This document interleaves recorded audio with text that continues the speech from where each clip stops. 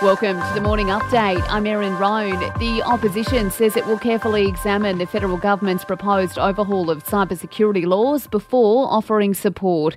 A new cyber coordinator would be one of the measures introduced to help deal with future breaches. Shadow Cybersecurity Minister James Paterson says the government needs to take more responsibility. Really should fall on the minister's shoulders to take on that role of leading the response to those things. But if the minister's not capable of doing it, if a bureaucrat needs to be appointed to do that, we'll look at it very carefully.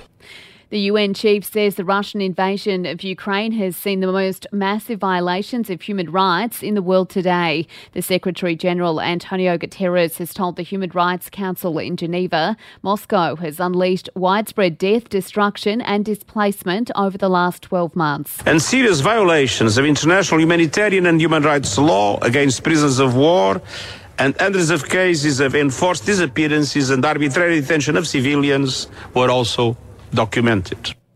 The British PM has struck a new post-Brexit deal with the EU for Northern Ireland trade. The country is part of the UK but has an open border with the Republic of Ireland, which is an EU member.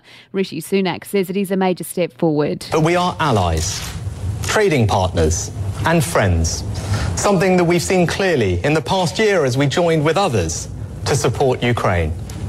This is the beginning of a new chapter in our relationship.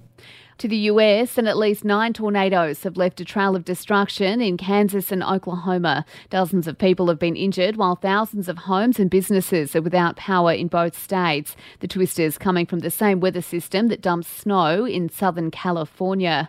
And the Bureau of Statistics wants to know what information we want included in the next census. It's calling for community submissions ahead of the 2026 poll. One of the first things we need to do is to determine what the most important information is for us to collect in the census. We'll be providing 2 opportunities for the public to provide input in the census topics. That's Census Content Director Georgia Chapman there. To sport now, Mitch Starc insists he will be ready to bowl for the third test against India. His finger has still not completely healed from a tendon injury he picked up in the Boxing Day test, but he says he is good to go. And in the AFL, the Cats will be without Jack Henry for the start of the 2023 season. The 24-year-old is facing foot surgery after suffering an injury during last week's match against the Hawks. In entertainment news, Melbourne restaurant Mr Miyagi has handed actor Russell Crowe a lifetime pass on their dress code. The actor was turned away earlier this month for not being dressed appropriately. The restaurant has confirmed it's made a permanent change to the dress code, mounting a plaque at the entrance that reads "Dress Code Smart Casual. Unless you're Russell Crowe, then you can wear whatevs." And Courtney Cox is set to get her own star on the Hollywood Walk of Fame. The Friends actress will receive the 2,750th star for her work in television.